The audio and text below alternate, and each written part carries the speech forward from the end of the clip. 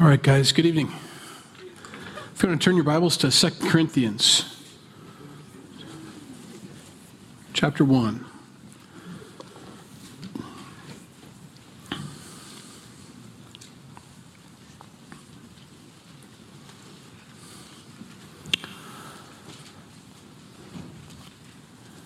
We finished up, obviously, 1 Corinthians last week, and Paul has been waiting to hear back as to how that letter went. Kind of a rough letter to send as we, all went through it. It's pretty convicting, but it was all done in love, which he'll express tonight in this letter. So he's been waiting to hear back, and he's finally heard back from, we believe, Titus, who probably took the letter, and he's met up with him and has heard about it. And so he writes this second letter back, and this is an interesting letter. It's meant to be more encouraging, obviously, because they heard what Paul had to say. They received it with gladness, and anybody that receives God's word with gladness is always blessed, and they were. And they were obedient to it. He told them some hard things, and they did what he asked them to do. And he's excited about that because they doesn't usually go like that, to be honest with you. But it did this time. Now, the problem was with the first letter, not with the letter, but with the people at the Corinthian church, was they had folks come in that were teaching things contrary to what Paul was teaching. And that's where it all starts. You get just that little, hide an ounce of lies and a pound of truth, kind of thing. Just a little bit leavens the whole lump. And so they were there. Now, when you confront false teaching like that, and those folks that were teaching those things were probably in the crowd when they would read this letter from Paul to the whole church, you can see what kind of feelings those guys would have. They've been called out. And so this second letter, you're going to see him, Paul, having to defend his ministry. Those guys that got called out began to badmouth Paul and began to question his authority, question his credentials. Compared to theirs, and so on. And so it's a reputation assassination is what's going on with Paul, or it has been happening since that letter. And so Paul finds himself having to not only reestablish his authority with the church or reestablish his credentials with the church, but also reaffirm his love for the church, which is the most important part. The things he wrote to them was out of love. The reason he even took the time to write it was because of his love. If he didn't care, if he didn't love, who cares what they do? They're not in my sphere of influence anymore. I'm all over the world starting churches, but he does care and he does love them and considers them children. Naughty children, but children nonetheless, So he wrote them. So he writes his second letter. Two different subjects. He's excited that they've listened to him. He's got a few more things to say, but then he also reestablishes his credentials as well as his love. Paul, an apostle of Jesus Christ by the will of God, and Timothy, our brother, to the church of God, which is at Corinth, with all the saints who are in all Achaia, grace to you and peace from God our Father and the Lord Jesus Christ. That sets it up for what Paul's going to reaffirm. I'm not an apostle by my will. I'm not an apostle by a degree from a school. I'm not an apostle for any other reason except by the will of God. It was God's will. God found Paul. Jesus found him on the road, blinded him, confronted him about his antagonism towards the church and towards, obviously, against Jesus himself. And Paul submitted and willingly submitted and was changed and transformed and born again and filled with the Spirit and has been on fire ever since. But that was all by the will of God. God called him, And so Paul says that. I'm apostle of Jesus Christ by the will of God. It's not self-appointed. We've already hit on that several times as we went through Corinthians and even as we've been going through Numbers. It's not something you get to choose. It's not a vocation. It's a calling. And so Paul establishes that. And he says to the church of God, which is at Corinth. Sometimes Paul says churches, sometimes he says church divided into different groups, some in Corinth, some in Ephesus, and so on. This is one of those times he uses it in a singular form. With all the saints who are in all Achaia. In other words, everybody who's a believer in Jesus Christ is a saint. You don't have to apply for it, nor do you get voted in. It's something that's God-given. when you believe on Jesus for your salvation. He honestly wants, in verse 2, grace and peace. That is the goal of any shepherd. That's what Psalm 23 is all about. He leads me beside still waters and in green pastures. He wants me to lie down. That's a shepherd's dream, is when the sheep are so comfortable they can lie down, that they're not panicked, that they're not looking around, that they're not worried, that they can eat and drink in peace and in safety, both.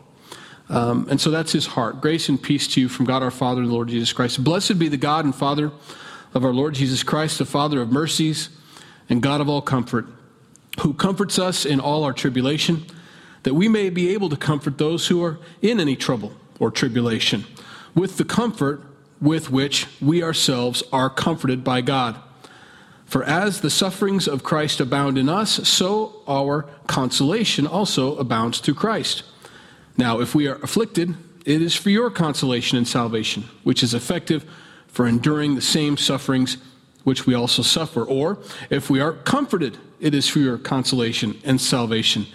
And our hope for you is steadfast, because we know that as you are partakers of the suffering, so also will you be partakers of the consolation. Now, he says that, Paul, he's a complex guy. And even as I'm reading that, I'm going, okay, wait a minute. It's very, very simple what he's saying. He's saying that when we run into tribulation, there is always God's equal comfort in that tribulation. So don't worry about us. And know this, that when we're in tribulation and we get comfort, we're also going to be able to comfort other people when they go through this kind of situation. And also, if you suffer, you're going to have the same kind of comfort that we're getting, because our God supplies the same comfort to all and on all. And that's basically what he's saying. Some of the things we go through, I don't think are ever ordained by God. I don't think he says, you're going to get this so that you can comfort people later on in this.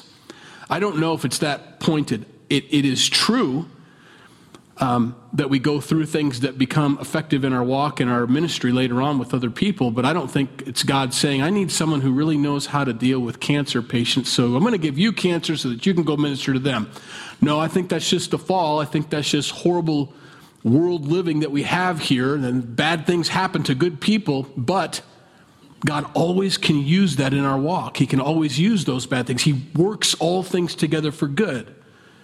Even those things that weren't picked by him or thrust upon you. Things that just happen to us. If we walk with Christ, if we're tight with him, and we receive that comfort, and sometimes that's hard for us to do, to receive that same comfort that he wants to offer us. But when we receive that comfort and we are comforted, it worked, then when someone else is going through something that we've had experience in, then we're able to help them through it as well. The Smiths aren't here, I don't think, and I just got to thinking about them. That was difficult. That's an understatement. And it wasn't something that God said, I need someone that can really help people with the loss of a child. And so God thought, no, that's not how that works.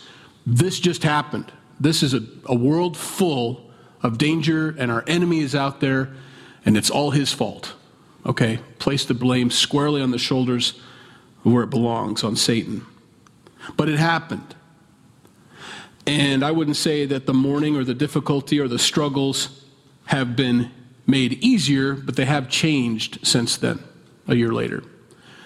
And they now have an experience in their walk with Jesus as they walked with Jesus through it and received comfort from God in it and were comforted by it and by him.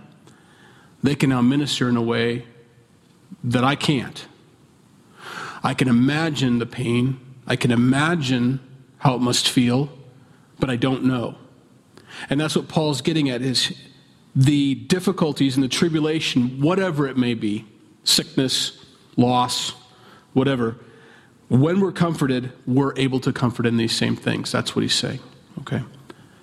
And I have to understand that, to not become bitter in those times. This world has a lot to throw at us. Not a lot to offer us, has a lot to throw at us. This is a broken, corrupted world full of sin. It won't be like that forever, but for now it is. And every day there's that opportunity for us to go through tribulation, something we didn't expect. But when we know to go to our comforter and we receive comfort from him, God will work that, whatever the world threw at us, out for good. And we'll be able to comfort others in those same situations. And that's what Paul's saying. No matter what Satan throws at us, whatever Satan throws at you, he's going to work it out for good. Verse 8. For we do not want you to be ignorant, brethren, of our trouble or tribulation, which came to us in Asia, that we were burdened beyond measure, above strength, so that we were despairing even of life. Yes, we had the sentence of death in ourselves, that we should not trust in ourselves, but in God who raises the dead, who delivered us from so great a death, and does deliver us, in whom we trust that he will still deliver us. You also helping together in prayer for us. And thanks may be given by many persons on our behalf for the gift granted to us through many. Paul's saying, I don't want you to be ignorant. I'm not trying to hide the difficulties we go through. I want to show them. Why does he have to say that? This is our first clue.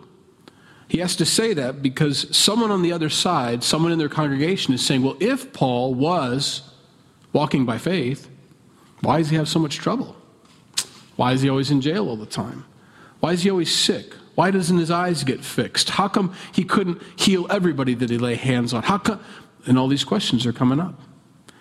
And Paul says, no, I don't want you to be ignorant of the things we're going through. It is hard out here. It's difficult. The people that are being killed, all the Christians being killed, the persecution that's taking place of the saints, this is to be expected. Those who desire to live godly in Christ Jesus shall suffer persecution. That's a given, and Christ said that. And so Paul says, whatever they're telling you, we're not hiding this, and we're not embarrassed by it. This is something that God's going to use. And we were so far gone, we were despairing even to life. But there's no way out of this. They had resigned themselves. We're dead. This is it. We're gone. We had no trust in ourselves, our ability to talk our way out of it, maybe having another court case where Paul could pull out his oration skills, We didn't trust anybody. We trusted in God, though, and he did. I mean, it's as if he raised us from the dead is what he's getting at. We were going to trust that if they follow through, which they're going to, God will have to raise us from the dead, almost like an Abraham-Isaac kind of situation.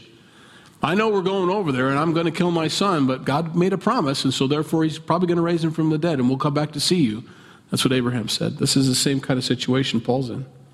I've never been in that kind of situation before.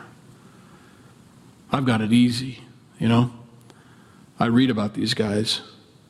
I read about these saints that are walking this way, and I'm amazed. And I trust, because sometimes you put yourself in their scenario right now. I don't know if you've ever done that. Like, if I was Paul right then, how would I have done?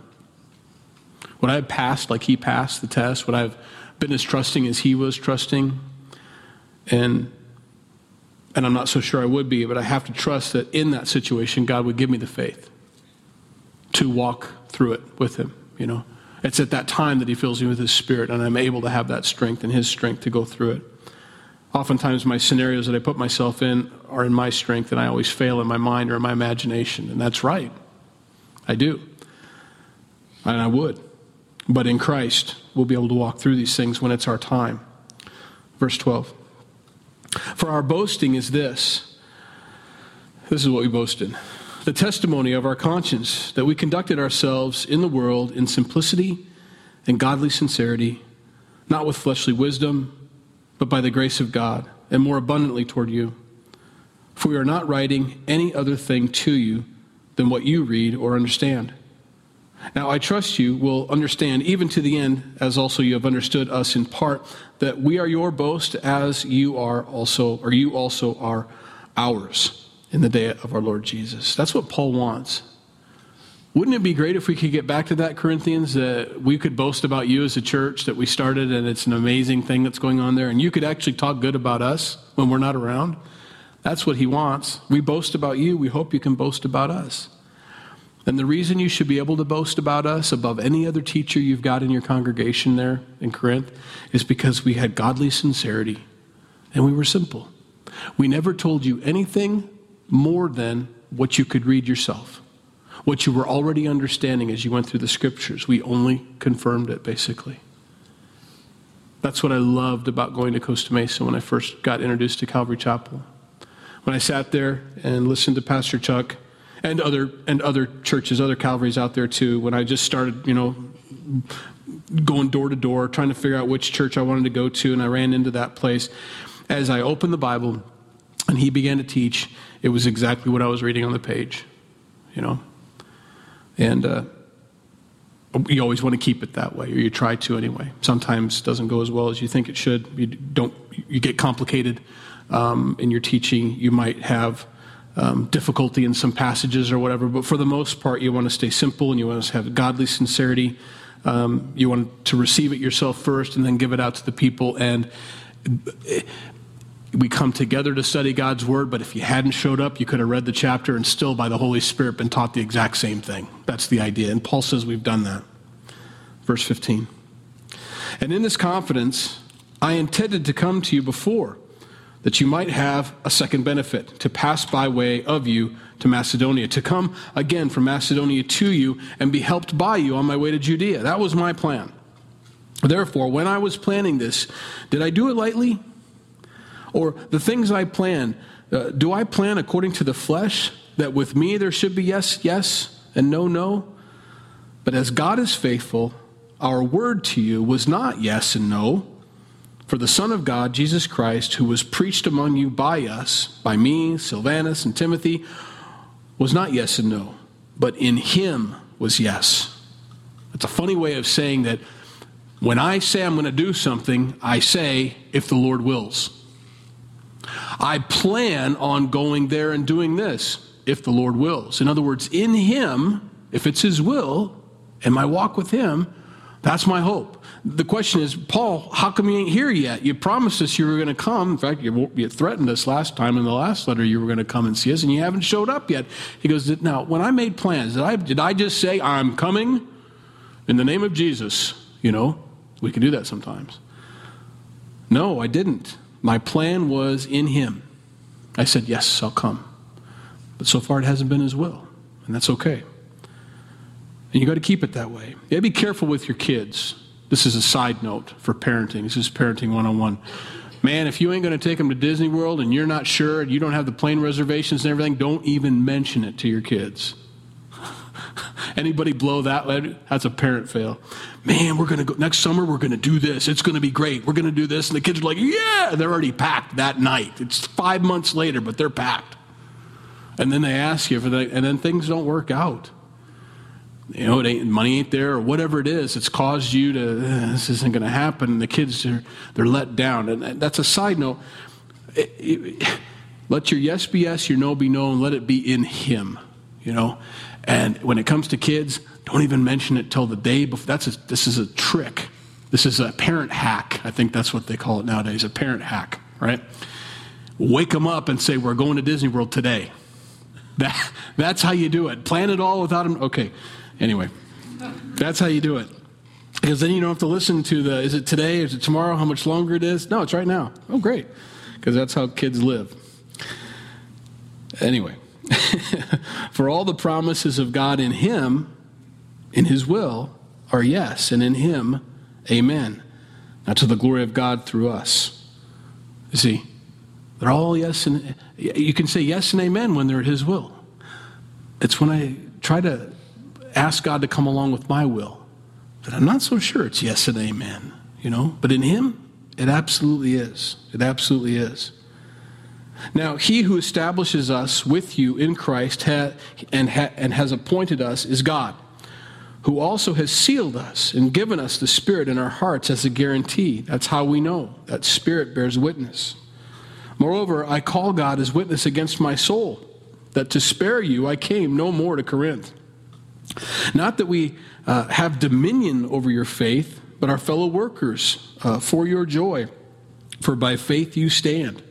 Paul never considered himself better than the Corinthians, over the Corinthians, above the Corinthians, but he did understand his role in the Corinthian church, and his role was to be their pastor. And so I spared you, because if I would have showed up, it'd not been great, He already warned him last time in his first letter. But Not that I have dominion. I don't have, I don't lord over you. I'm just saying I would have had to say what I have to say. You wouldn't have to obey what I said, but I'd still have to say it to your face.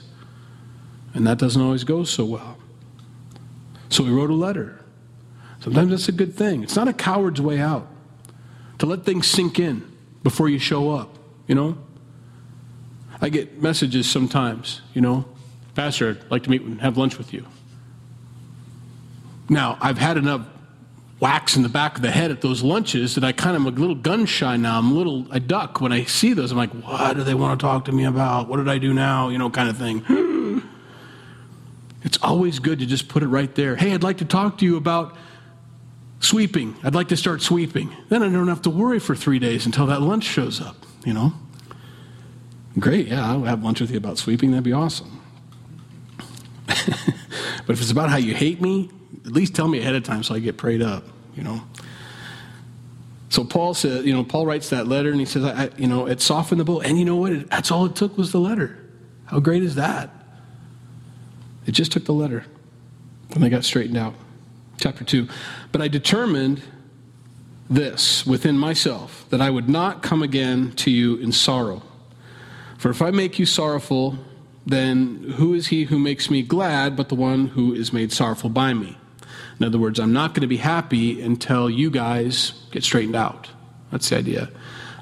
If my letter made you sad, it was hard for me to write, and I'm sorrowful, but the only way this is going to get better is if you listened. And so that's why he says that. I determined not to come to you in sorrow. I'm not going to show up and say, God, you read my letter and threw it away and burned it or whatever, added a little ceremony.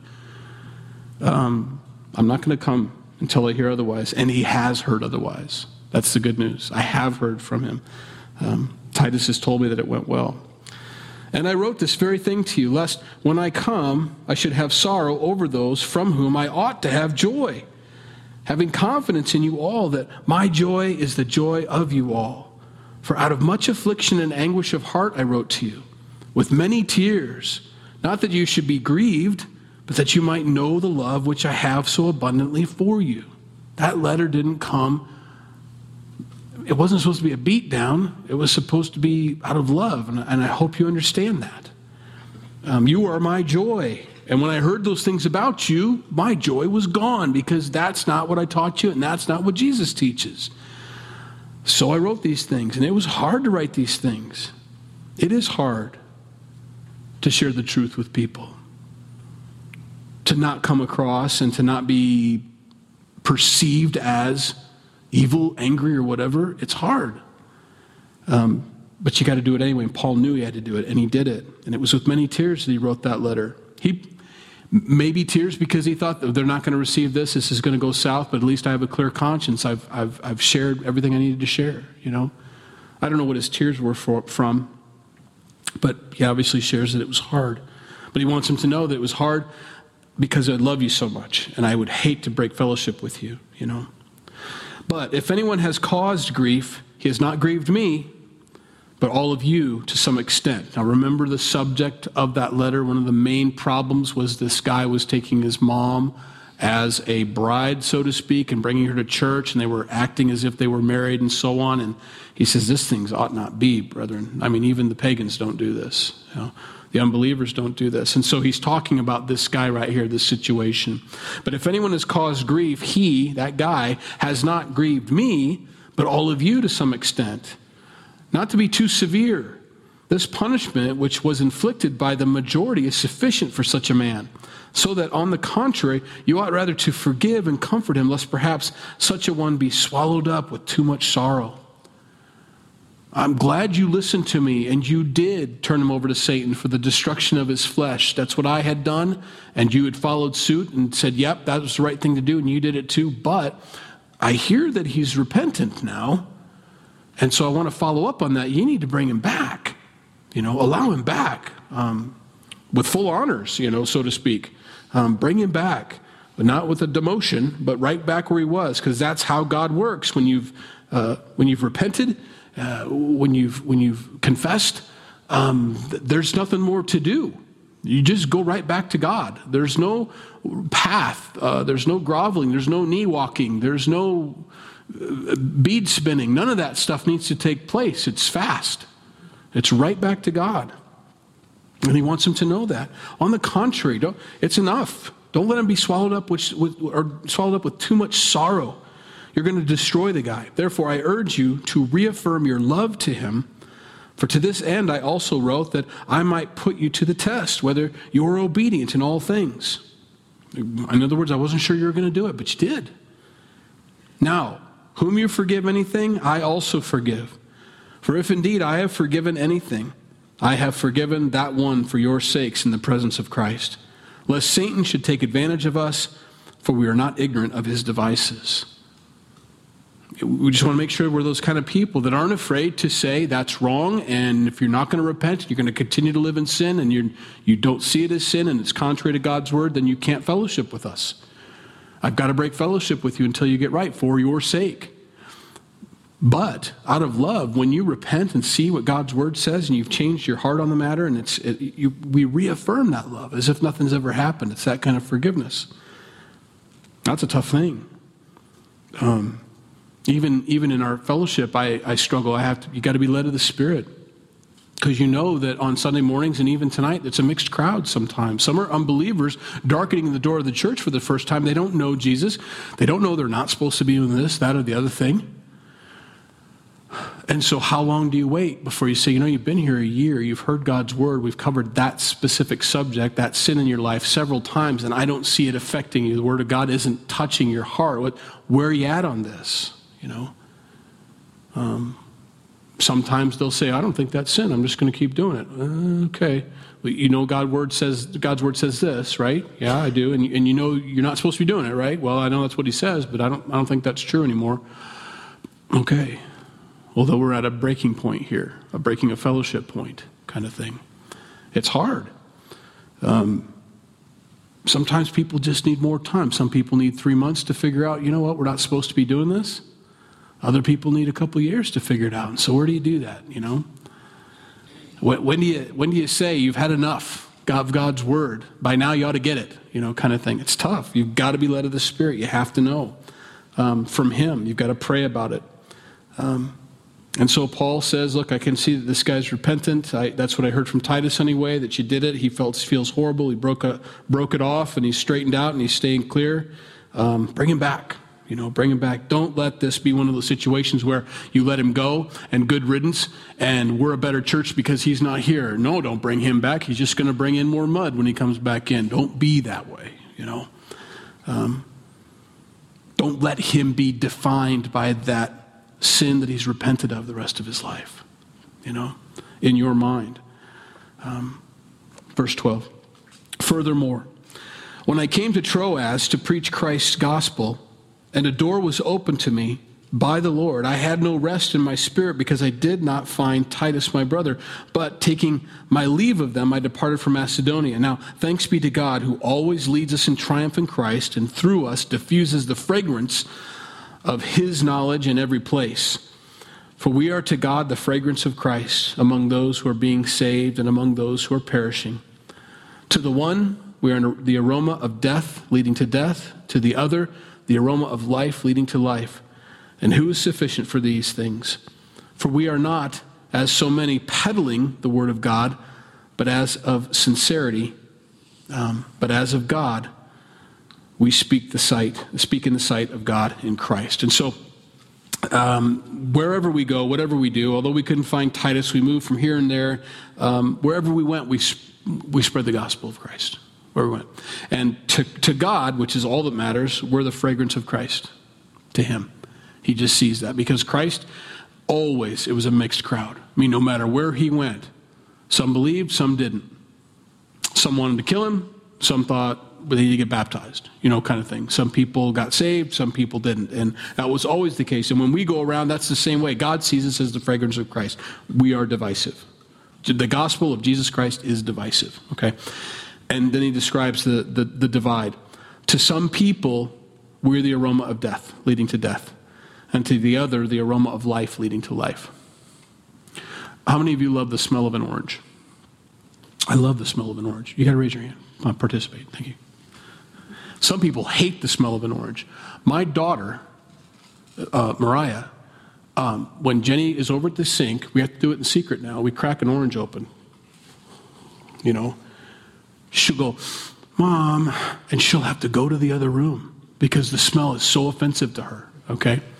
That's a horrible thing to put my daughter in this situation here where she seems to think that the orange is the fragrance of death, but you get the idea. To some people, when they hear you talking about Jesus Christ, it's everything they've ever hoped for. Are you kidding me? You mean he's going to forgive me for everything? He loves me that much? To some people, that's baking bread. Toast. Best food ever invented. Toast. You know, and you smell that and you're like, oh, it just draws you to him. It's like, oh, Christ is awesome. And that is the fragrance of life and you are drawn to it. To other people, oh my goodness, are you going to talk about Jesus? That's the fragrance of death to them. And that's normal. You want to be bread. You want to be the fragrance of life to everybody, you know, as you tell them about Jesus, but it's just not the case and it's not you. Don't take it personally. Jesus is offensive to people, or he is a lifesaver to people. It's a mixed crowd everywhere you go. Don't take it personally. When you take it personally, and this is why I say that, is because it gets in the way of evangelism. It can stop us from wanting to tell people about Jesus because it seems like everywhere I go, I'm the fragrance of death. Well, probably not. It's not as bad as you think. Sometimes you'll have a great day, but you'll have a 5-minute conversation with somebody that ruins it. You ever have that? And it's all you think about is you just dwell on that. And it could be sunshiny and 80 degrees in the middle of February, but you are miserable because of that 5-minute conversation. That's how evangelism works sometimes. All we can think about as Christians sometimes is the people that think we're death. And we don't like it when some people don't like us. You know, we want everybody to like us, and it gets in the way. It's just normal. Christ is offensive or he's a blessing. And there really is no middle ground. There really isn't. And so don't be upset by that. Chapter 3. Do we begin again to commend ourselves? Do we have to commend ourselves? Do we have to prove ourselves to you? You know?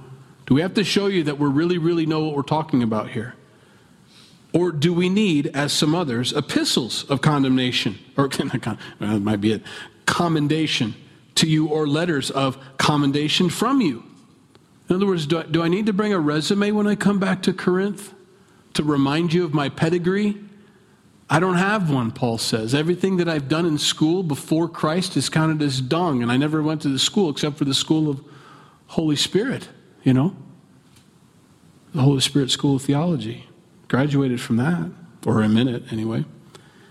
Do I need to bring letters? Because that seems to be what the guys in the church are saying. Saying, you know, we've been to the prophet school. And we've got a degree from the prophet school, you know. And Paul never got a degree from the prophet school. And so all he has is the Sanhedrin. And you know what those guys are like. And so Paul's like, really? Do I need to bring a resume when I come back to you, even though I'm the one that started the church? You are our epistle, written in our hearts, known and read by all men clearly. You are an epistle of Christ, ministered by us, served by us, written not with ink, but by the Spirit of the living God, not on tablets of stone, but on tablets of flesh, that is, of the heart. You're the proof that we know what we're talking about, or that God is with us. You look at the fruit of a ministry. Paul says, you're our fruit. If you say that I, Paul, am not qualified, that means that you're bad fruit. You don't understand what you're doing. I don't certainly need to get letters. You're our letter. You're our fruit. Paul is definitely, and he's going to switch gears here, not elaborate on it, I guess, not switch gears, that the letter doesn't mean anything. You could have a tablet of stone that has a little gold seal on it and everything with a little red ribbon hangs from it that says graduated from it. It means nothing if you're not filled with the Spirit or called by God. None of that matters. God is not looking for, he's not looking for qualifications necessarily as far as degrees go. He's not looking for your knowledge. He's not looking for your skills. He's looking for a servant's heart. That's all he's looking for. Is anybody willing to do what I've asked them to do and say only what I've asked them to say, you know? I don't care if they're great orators. I don't care if they failed speech class or aced it or win debate. I'm not looking for that. I'm looking for hearts. Everything else can be given to you by the Holy Spirit. Everything that you lack. The one thing the Holy Spirit can't bring to somebody or force someone into is obedience and submission and a servant's heart. That's all that's required for God, is a servant's heart. And so he says, what do I need to do? Do I need to write another, commendation letter? And, verse 4, we have such trust through Christ our God. Not that we are sufficient of ourselves to think of anything as being from ourselves, but our sufficiency is from God, who also made us sufficient as ministers or servants of the new covenant. Not of the letter, but of the Spirit. For the letter kills, but the Spirit gives life. And he's talking about the old covenant versus the new covenant. The old covenant kills. When the old covenant, when the Ten Commandments came down with Moses, 3,000 people were killed because they were breaking all those commandments. It didn't do anything but bring guilt. As they're in the middle of the act, and there comes a signpost that says, you shall not, and here I am, and that means I'm guilty of breaking the law. Whereas when the Holy Spirit falls upon all 120 in the upper room in Acts chapter 2, and they come out, and Paul preaches, 3,000 people get saved. The Spirit brings life. Paul's trying to contrast these things, trying to show them this is better. Don't worry about the letter. It's the Spirit that brings life to God's word. Now, he's not saying that some people take this as God's word is the letter, and we don't want to ever open God's word. Let's just be moved by the Spirit, kind of thing. No, that's not what he's saying. The Ten Commandments are absolutely good and wonderful and perfect. There's nothing wrong with them. The problem is that we're under them, The problem is that when those are up and we're not in the new covenant with Christ, we're under those laws and we fail, and therefore we're guilty and we deserve death. That's what's wrong with them. If anything, it's us. We failed. We're criminals, The law is fine for law-abiding people. The law is horrible for criminals, and that's who we are. On the other hand, forgiveness, mercy, is awesome. It brings life. And that's what he's trying to bring across here. Verse 7. But if the ministry of death, written and engraved on stones, was glorious, and it was, so that the children of God could not look steadily at the face of Moses because of the glory of his countenance, which glory was passing away, how will the ministry of the Spirit not be more glorious? In other words, it's a better covenant. And we've heard this before, but he's really putting it on there. Moses was up on top of the mountain. He was glowing when he came down because he was in the presence of God, and he wrote those things, and those were awesome, and so much so that they couldn't look at him, and it passed away. But the Spirit, the new covenant, how much better is that going to be? And that never fades. For if the ministry of condemnation, that those wonderful tablets that made us all guilty, had glory, the ministry of righteousness exceeds much more in glory. Does that tell you? The tablets brought condemnation, but they were glorious. But what's the ministry of the Spirit? The ministry of the Spirit is righteousness.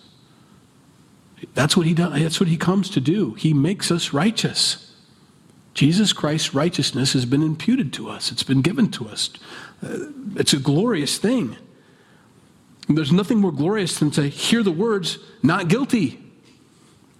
You ever watch that moment of truth when you see the defendant standing there and they're reading off the charges and they're waiting for that final phrase come out of the peer of 12, or the 12 peers there, the jury? We find the defendant guilty. Oh, and he just slumps in his chair, and there he goes off to prison for the next who knows how long after the sentencing period. But if they say we find him not guilty, you can see them. What do? They look up. They always do. They just go, oh, it's just his freedom. That's the difference. The Ten Commandments came down, and although they were absolutely right and accurate, it brought shame, guilt, despair. But the not guilty verdict that the Spirit offers us in Christ Jesus, because Christ paid the penalty for our sins, brings us life, Neat. For if what was passing away, wait a minute, where am I? For even if what was made glorious had no glory in this respect, because of the glory that excels. For if what is passing away was glorious, what remains is much more glorious. People have a hard time with this. It's passed away. It's passed away. As a Christian, I'm no longer under that. There is no condemnation for those who are in Christ Jesus. I am no longer under that condemnation. It's passed away. I rest and reside in, live in, swim in, however you want to put it, run in, walk in, whatever it is, in the Spirit. I stay there. I stay in Christ's righteousness, never assuming that I could possibly keep what condemned me. I'm always staying there, and we have to stay there. That's what makes evangelism work. If you want to lead people to Christ, you have to be there. You can't be under the law. You can't. It doesn't work. You've got to be under, you yourself, personally, before you go out to evangelize, you have to be walking in the Spirit. You have to be under Christ's righteousness. You have to know it's not you. You have to know you're as guilty as everybody you're going to talk to, except that you have Christ. Then evangelism works, because all you're offering them is the same forgiveness that you've received.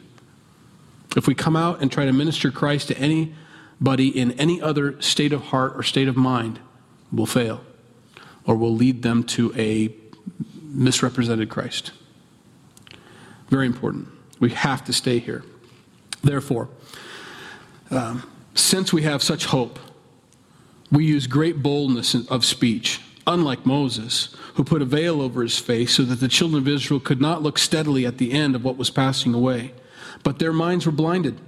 For until this day, the same veil remains unlifted in the reading of the Old Testament, because the veil is taken away in Christ. They can read the Old Testament all they want, but they're reading it with a veil over their face. But when they come to Christ, they read the Old Testament, they're like, oh. But even to this day, when Moses is read, a veil lies on their heart. Paul knows this. Paul has tried to minister to the Jews time and time again. And you've got to know how frustrated he is when he sees them, like, you guys aren't hearing it. We don't know what you're talking about. That makes no sense to us. Paul, what do you mean Isaiah 53? How can you not see that? As a believer in Christ, have you ever read Isaiah 53? Hopefully you have. How can the Jews not see Jesus there? How can they not see their suffering Messiah, their risen Lord? How can they not see it? They don't. And so Paul knows that, and he's come to a conclusion, and he's writing this out for us. Nevertheless, when one turns to the Lord, the veil is taken away. Talk about which comes first, the chicken or the egg. I mean, you could argue endlessly about this right here. So, I've got to come to Christ before I understand that the Old Testament was talking about Christ? How does that work? No. People can come to know Christ and then read the Old Testament and see it. Oh my goodness, Genesis was screaming salvation through a Savior. That's what the seed is. I understand what God was saying about Eve and the whole thing. I understand it all. I can't be frustrated. We can't be frustrated with people who can't see how the Old Testament speaks of Christ. It's got to be a work of the Spirit. It has to be. They have to turn to the Lord. Then the veil is taken away. Now the Lord is the Spirit, and where the Spirit of the Lord is, there is liberty. It's over there. We wrote it. But we all, with unveiled faces, beholding as in a mirror the glory of the Lord, are being transformed in the same image from glory to glory, just as by the Spirit of the Lord. And that's where we're going to close tonight. I promise I won't do chapter 4. You guys are like, really? He's going to do 3 chapters? I did. This veil that's over the nation of Israel right now, it's not over all Jews. Not every Jew. Obviously, Paul's a Jew. He got touched by the Lord. His veil was lifted. He came to... This is where you can throw out that whole debate that people like to have about it. How did Paul get saved then? Paul got saved because he was confronted with Jesus Christ. Everybody that came in contact with Jesus had a choice to make, and they had a free will choice to make. I'm either going to believe him or I'm not going to believe him. John the Baptist came to make straight the way of the Lord, and he did, baptizing people, getting them all ready to receive their Messiah. And when he came, they got it, and then they read the Old Testament, and they understood it. That's how it works. We can't expect unbelievers to read the Scriptures like we understand the Scriptures. We can tell them about Jesus, we can lead them through the Word of God, and it works. But when they come to Christ, they'll read it, and it makes sense to them. I hope that helps. Because sometimes we get frustrated with how could the unbeliever who sits in the crowd for a year and a half, I don't know why they're still an unbeliever, but they are, and not understand everything that's been written to them. And for some reason that veil is there and they never saw. And you actually have to have physical conversation with them and have that contact and tell them, don't you understand what this means? That's what the guy, Brian Spafford, did to me. That's what he had to do. I mean, I would go to the Bible studies with him. I would go to that Overseas Christian Fellowship off campus there and go to this officer's house who lived off base, and we had Bible studies, and they fed us pancakes. They wanted dollars and quarters from us every time we came so that they could pay for the stuff. I didn't understand that. I thought it was just all free. It was just a weird thing, and I went there time after time. I don't remember one of the Bible studies I went to. None of it penetrated my heart. None of it. Until Brian confronted me.